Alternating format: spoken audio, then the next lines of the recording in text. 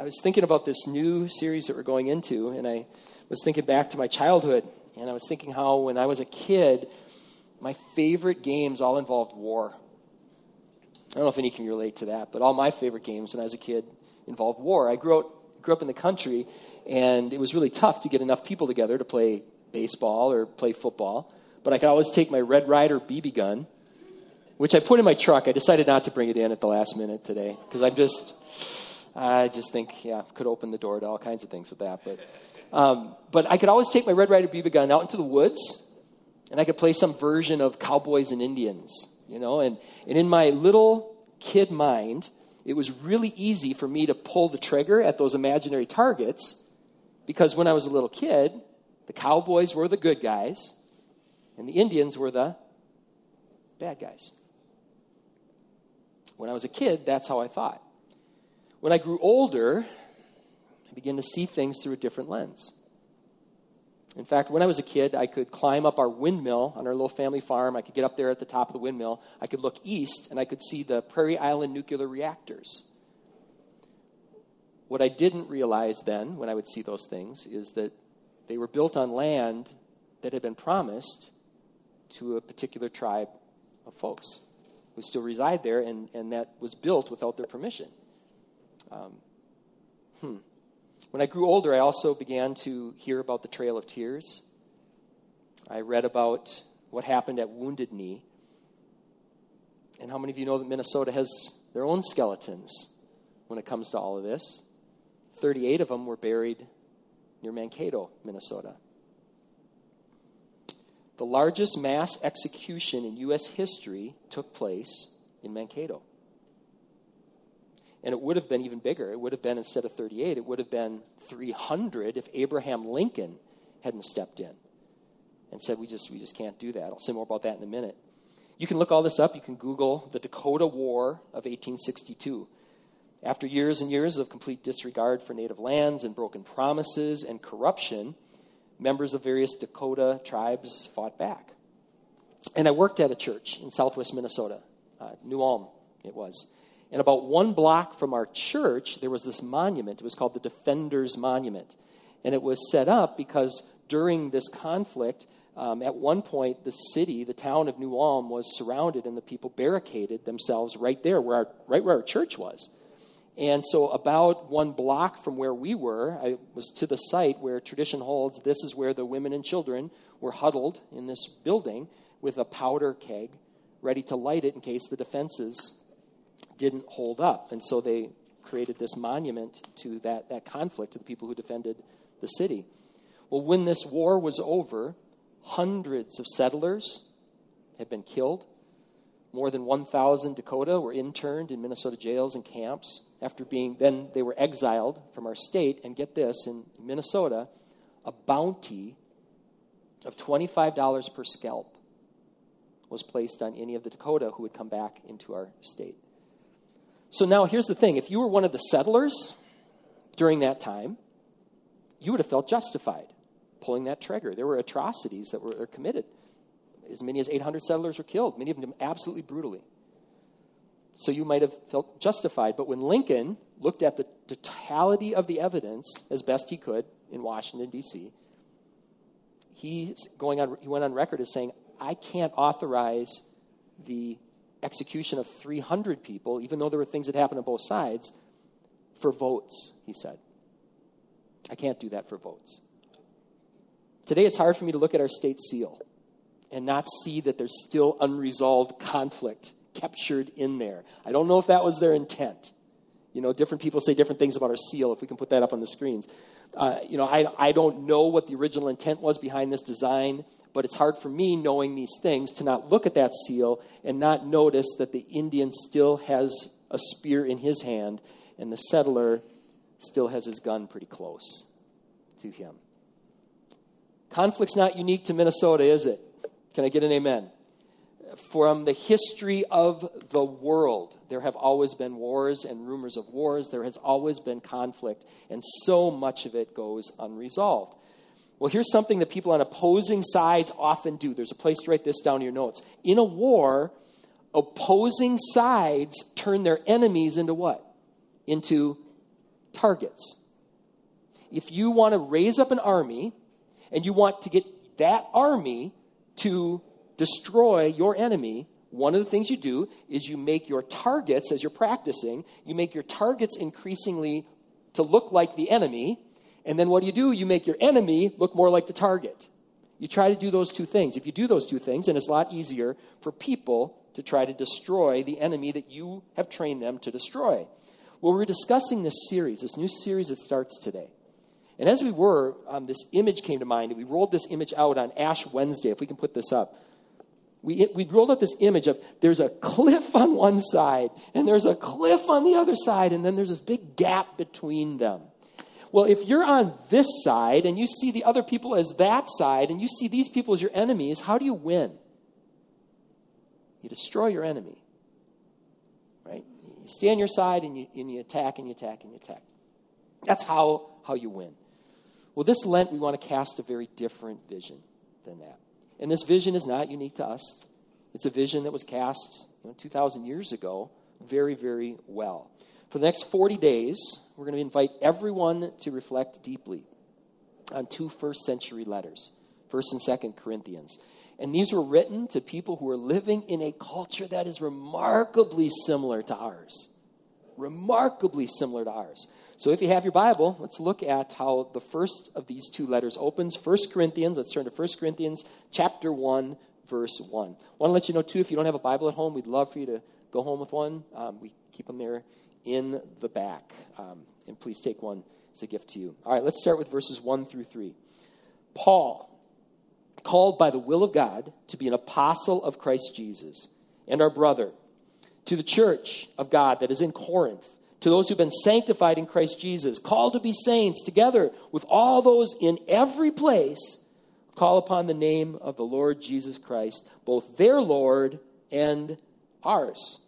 Grace to you and peace from God our Father and the Lord Jesus Christ. All right, before we dive into this text, I want to show you something. Let's get a Christ count for just these first 3 verses. All right? We'll even make it easier for you. How many Christs do we get in just the first 3 verses? We got 4.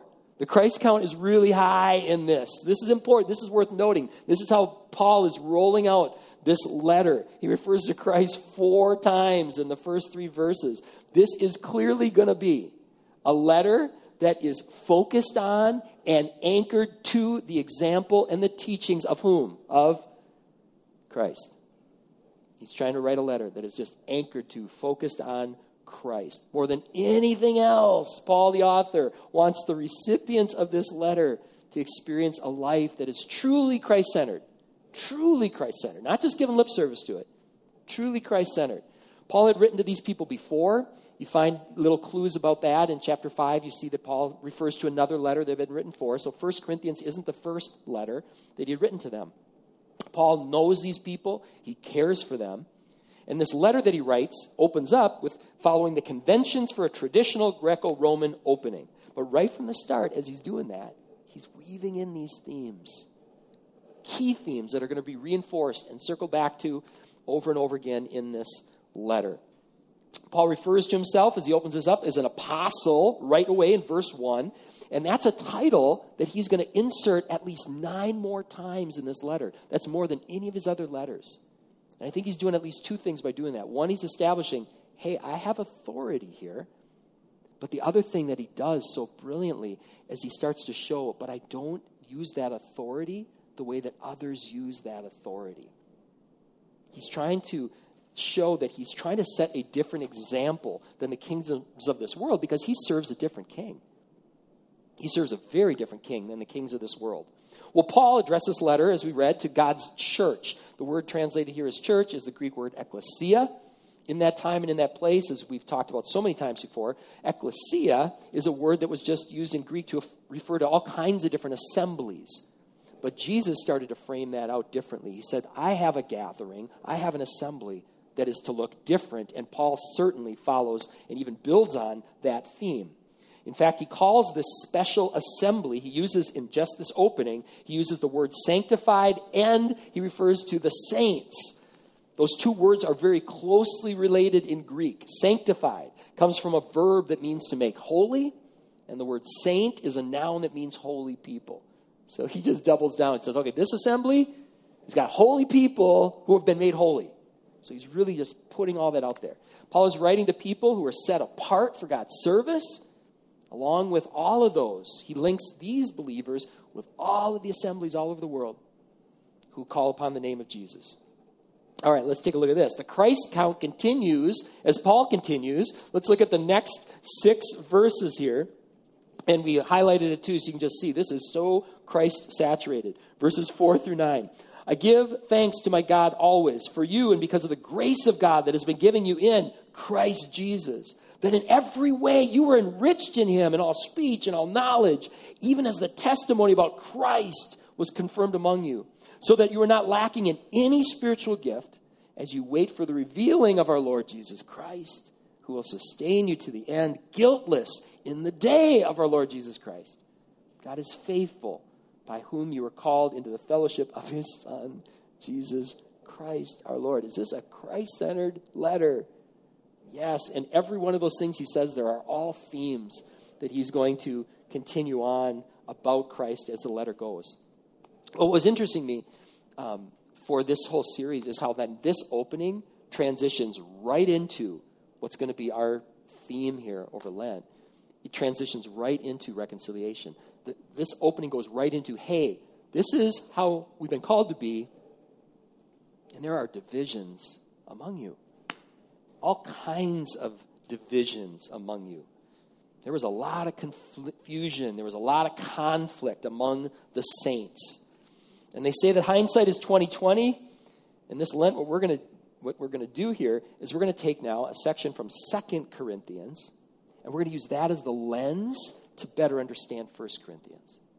And I think Paul would have been excited that we were doing that, because 2 Corinthians has a different feel than 1 Corinthians. It's clear that things had happened in Paul's life. It is clear that things had transpired in the Corinthians before he had written 2 Corinthians. And so he's writing that letter in a responsive way to these developments in his life and theirs life. And so he's building on what happened in 1 Corinthians. So here's this lens then that we want to look at 1 Corinthians 2 through. 2 Corinthians is what I want to turn right now then. 2 Corinthians chapter 5, verses 17 through 21. Let's start just with verse 17. He says this, therefore, if anyone is in Christ, he's a new creation. The old has passed away. Behold, the new has come. This is a key concept here, key concept. And I love the way that pastor and scholar N.T. Wright, what he says about this. He says, when a new world is born, a new way of living goes with it. So if we're really a new creation, a new way of living goes with it. And we all know this. If you get a new job, if you move to a new country, if you get married, if you have a baby, there's all kinds of new responsibilities, right? New realities call for new changes, right? And well, if we're truly in Christ, if we're a new creation, then there's things that come with that. If we're going to be authentic, there are things that go with that title. And so he talks about one of these key things here. So the passage continues. Let's look at verses 18 through 19. All this is from God, who through Christ reconciled us to himself and gave us the what? Say it out loud because you need to. I need to. The ministry of reconciliation. If we're going to be serious about this new life, this is part of what that means. To be about the ministry of reconciliation. And as we said on Ash Wednesday here in this room, reconciliation is a beautiful word. It means to bring together. To bring together. Paul makes the case that God reconciled us to himself. He died for us, and so now we're invited to live for him. And as we're going to see in the weeks ahead, divisions were everywhere in Corinth. They were everywhere, just as they are in our culture. In our culture. And God had entrusted them, just as God had entrusted them with a message of reconciliation. He's also entrusted that same responsibility to us. Paul writes this in 1 Corinthians 13. He says, when I was a child, I spoke like a child. I thought like a child. I reasoned like a child. When I became a man, I gave up childish ways.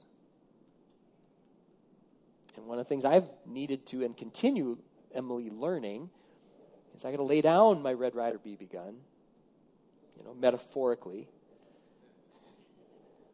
and stop making easy targets out of people. I was blessed to have a father who modeled what it looks like to be a godly man.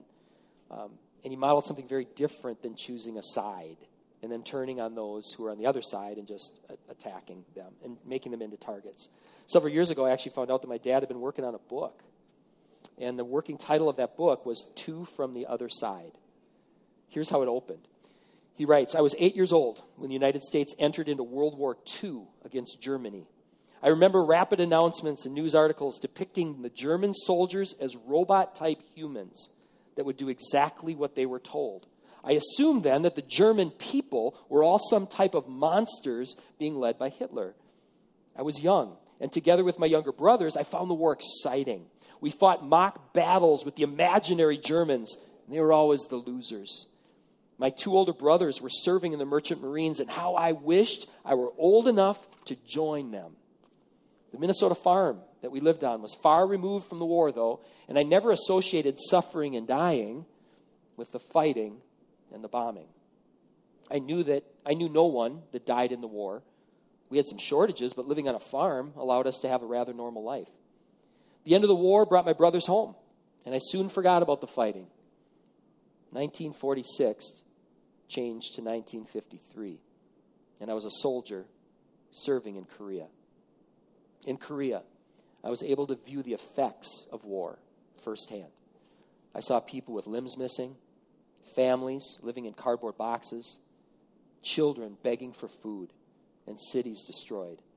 I walked over battle areas where the bones and the skeletons lay, where people had fallen. I would pick up dog tags of Korean and Chinese soldiers, and I began to wonder more and more about what it was like to be on the other side. I couldn't speak with the Koreans or the Japanese, and I left the Far East still thinking about the war from the enemy point of view. I was particularly interested in what it would be like to be an average citizen on the opposite side of the war. More years went by, and again I forgot about the war. A chance meeting with a fellow employee in the late 1960s awakened my interest again. I had heard about a gardener at the 3M plant, having worked once for Adolf Hitler in his garden on his farm. I had studied German some, and I was anxious to meet this man. Our paths crossed on the plant grounds one day, and my Guten Tag brought a like answer. And I met Gerhard Fischer, 3M company gardener, and his wife, Melanie. I think about how easy it would have been for my dad to have just held on to the beliefs he had when he was a kid and to just group all the German people together. But his perspective changed when he actually took steps towards a man named Gerhard Fischer, his wife Melanie, and as he actually started having conversations with them. It changed. It changed the way he thinks. His perspective changed as he personally got to know Two from the Other Side. Well, what if more of us were more like that? What if more of us, instead of making easy targets out of people, we would take steps towards learning more and asking deeper questions? In fact, the thing I wrote here in my notes is I put, what if the battlefield itself began up to be a place where we started to ask deeper questions about conflict? What if we looked at all the collateral damage that is happening all around us as people just fire off at one another? And what if we stopped othering others as much as we do? What if we took words like this to heart from 2 Corinthians, picking up where we left off? Therefore, we are ambassadors for Christ. God is making his appeal through whom? Through us. We implore you on behalf of Christ, be reconciled to God. For our sake, he made him to be sin who knew no sin, so that in him we might be the righteousness of God. An ambassador is a representative. A representative. We can't represent Jesus of Nazareth well if we don't engage in the ministry of reconciliation. But we need to be warned, because even right here, there's ominous overtones, aren't there? Ambassadors in this world, you get to ride in the limo with the little flags. What does Jesus say, his ambassadors? He says, pick up your cross. Follow me. This isn't for the faint of heart. There's a place to write this in your notes too. Reconciliation isn't rocket science. It's what? Harder. And before you get all insulted if you're a scientist or insulted if you're a big math person, rocket science is science. You can math your way to building a rocket. You can't math your way to reconciliation. There's way too many variables. I'm not taking anything away from rocket science. I'm just saying we got somebody to the moon. We still can't get people to get along. Amen. For every difficult conversation that you step towards, you need to be prepared for at least 3 difficult conversations. There's a great resource. We're going to recommend it here in just a minute. In this resource, they talk about the 3 different conversations that are part of every difficult conversation. One of them is the what happened conversation. And one of the reasons it's so difficult is because we go into the conversation thinking we already know the answer. But do we know the answer to what happened? No. We know the answer from our perspective, our limited perspective. There's information going into every conversation with somebody else that we don't have yet. But we go in assuming that we've got things figured out. And that just sets us up for problems. Another conversation that goes into every conversation is the feelings conversation. You leave feelings out, it's not going to go well. Because we're holistic beings. And feelings of fear and anger and hurt and pride and betrayal, they have a huge impact on how that conversation is going to go. Can I get an amen? So you got to be attentive to that. And then there's the identity conversation. And this can be the hardest of all because it's often happening in the subconscious. Our identity as a hard worker or a caring person or a good husband or a good mom can easily be threatened in a conversation, and we don't even know that's what's happening. Someone is coming up and they're just sharing something, and what we're hearing in our subconscious is, oh, you think I'm a bad person. Oh, you think you know everything. And that's not what they're saying. And so then fight or flight kicks in and all kinds of bad things happen. So let's just say this now, for the sake of argument. Here's why this gets so complicated. Let's just say you master all 3 of those conversations. This is still not going to work all the time because they may not care. They may be so far on their side that they don't even want to have a conversation because you're the enemy. This is tough. Reconciliation is tough. When we were mapping out the series and we were talking with the teaching team, every single one of us had battle stories where all we tried to do was to go into a situation and try to mediate. We could see things just escalating. And so we would just step in, just trying to say, hey, let's talk this out. And then where did the anger go? Yeah, it came towards us. Or just trying to speak the truth in love and you just get pounded. This is tough work. If you get serious about this, you're going to find that attempting reconciliation, I think, is the new eating with sinners. You know, people accuse Jesus. They're like, why are you eating with them? In this world, if you just try to even have a conversation and try to understand someone who's not in your camp, often those who are in your camp, as soon as you start to even listen to somebody else, they start turning against you and painting you as a new target. They'll turn on you the moment you stop siding with them. And again, what's so frustrating about all this, among other things, is that everyone gives lip service to building bridges, don't they? Everyone does. But the moment you start to actually start crossing a bridge for the purpose of trying to understand another perspective, what happens is, picture this, picture that big gap, and there's a bridge in the middle, and you start walking over that bridge, you start taking fire from both sides, and you're in this vulnerable place. But there's hope. There is hope. And I want to encourage you to write this down. Fortunately, we're not the first bridge builders. Can I get an amen? We're not the first to be in this spot where we're trying to do these things. And we have a lot that we can learn from those who've gone before us. reconciliation isn't rocket science. There's no formula that's going to guarantee positive results, but there are biblical principles, and there are great practical tools that we can learn. And not only that, there's a God who wants to be working in and through us and going before us. As we mentioned already, this Lent, we're going to explore biblical principles from letters that were written to people in a city called Corinth. One of the reasons that that letter transfers so well to our culture is that our culture is a lot like theirs. Here's where you can find Corinth on a map. And I would encourage you to get a map where you can look at this even more closely, because then you'll be able to see the detail of how on this map there's this, I stand from the projector. This is Greece, and there's this little piece of land that separates this from there, and Corinth was right there on that little piece of land. And so it was really strategically located. And so you had travel that was coming by land, north and south, would cut through Corinth. Travel that was happening from east to west, from the sea, would go through Corinth. Even though that land was there, they would actually either walk across, a lot of people, or they would back of a better word, portage a ship across this stretch. So you had all these people from all these diverse areas coming in here. Corinth was originally a Greek city, but that city was destroyed in 146 BC during a war with Rome. And then that city was refounded as a Roman colony. So it was a Roman city with Greek roots. And again, because of its location, it had all these travelers from everywhere. Corinth became a major urban center, one of the largest in the ancient Mediterranean, and one of the most culturally and religiously diverse cities in the empire. And we're going to get to this more in the weeks ahead, but Corinth, you see from Paul's letter, it was this place where social status mattered a lot.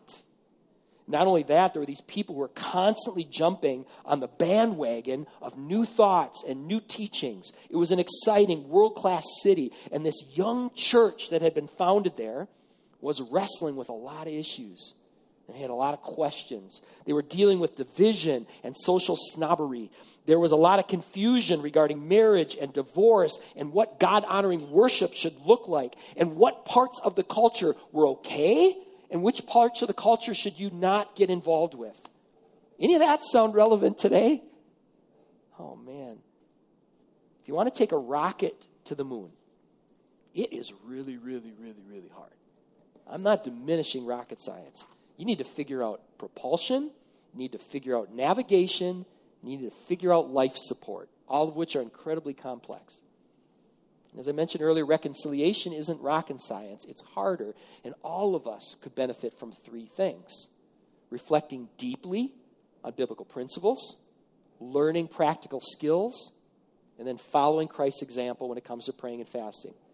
So the couple minutes we have left, let's talk about each of those and how we're going to try to do this Lent. Let's start with biblical principles. One of the things we want to encourage everyone to do, read through 1st and 2nd Corinthians. If you only have time for one, read the passage we just did, the 2nd Corinthians. It's up there on the top of your notes. Read that from 2nd Corinthians. Use that as your lens.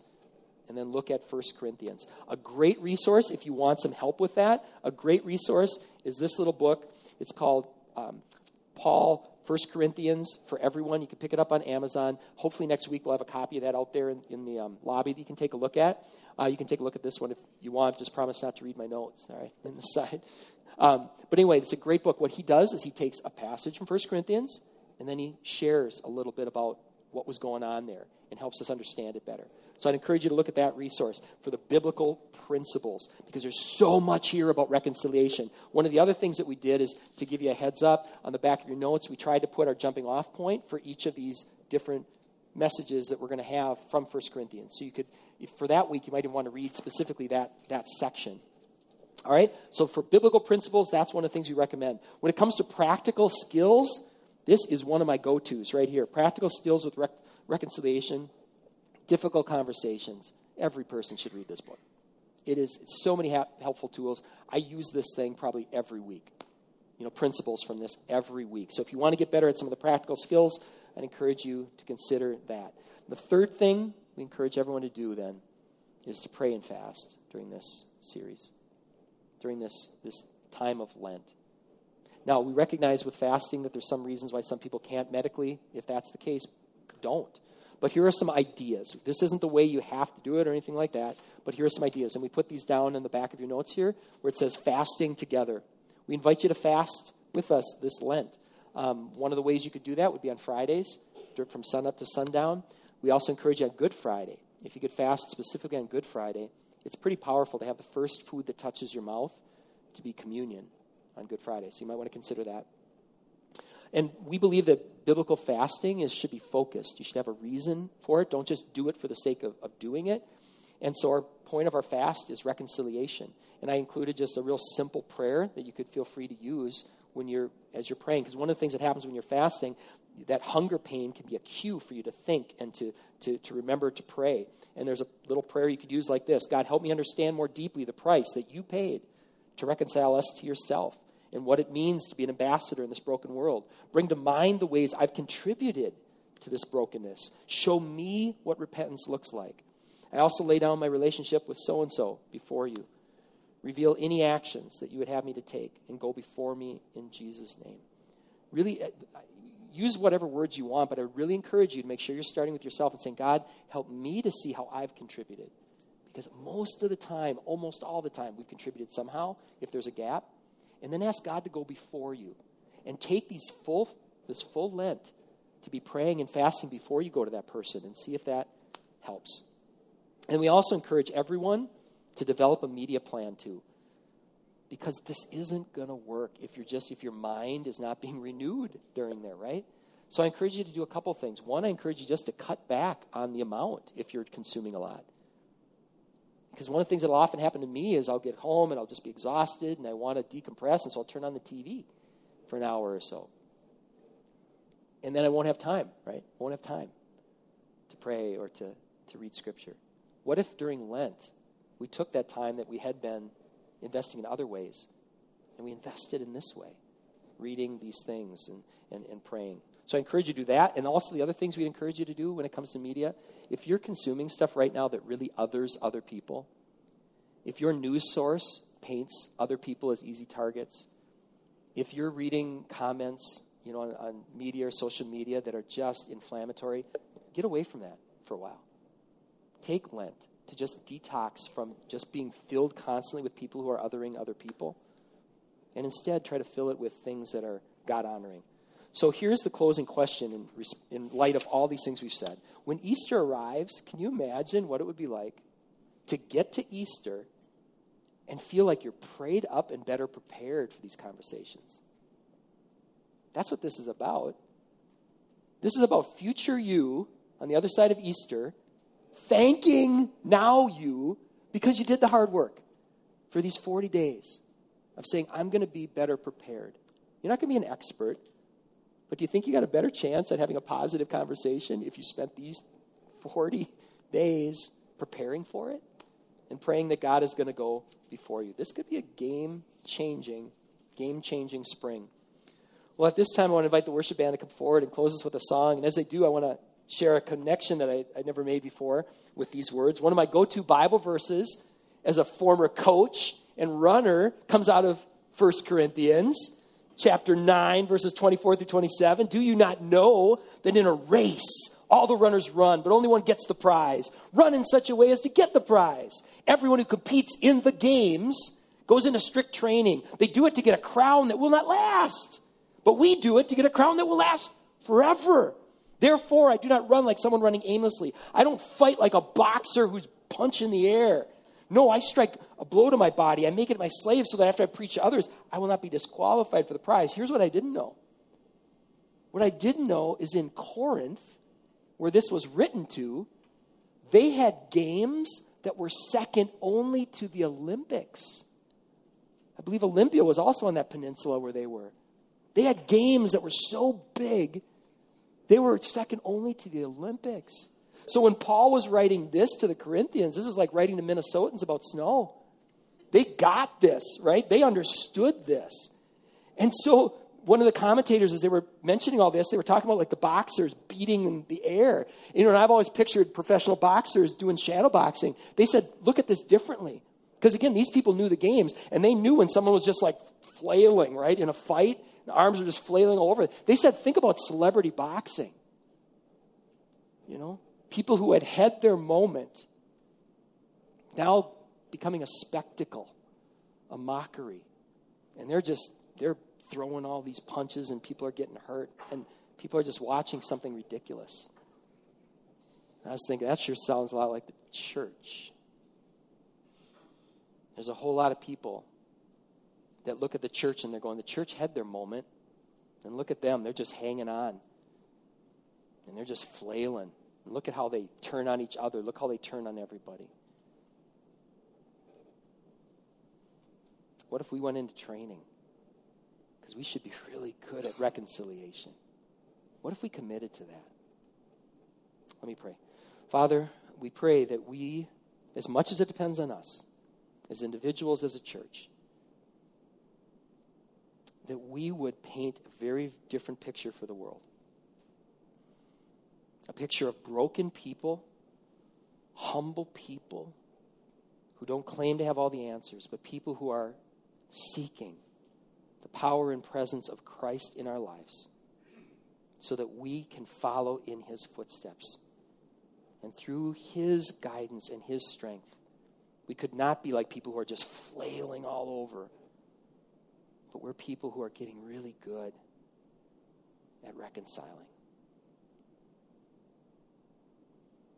Lead us that direction in Jesus' name, step by step. Amen.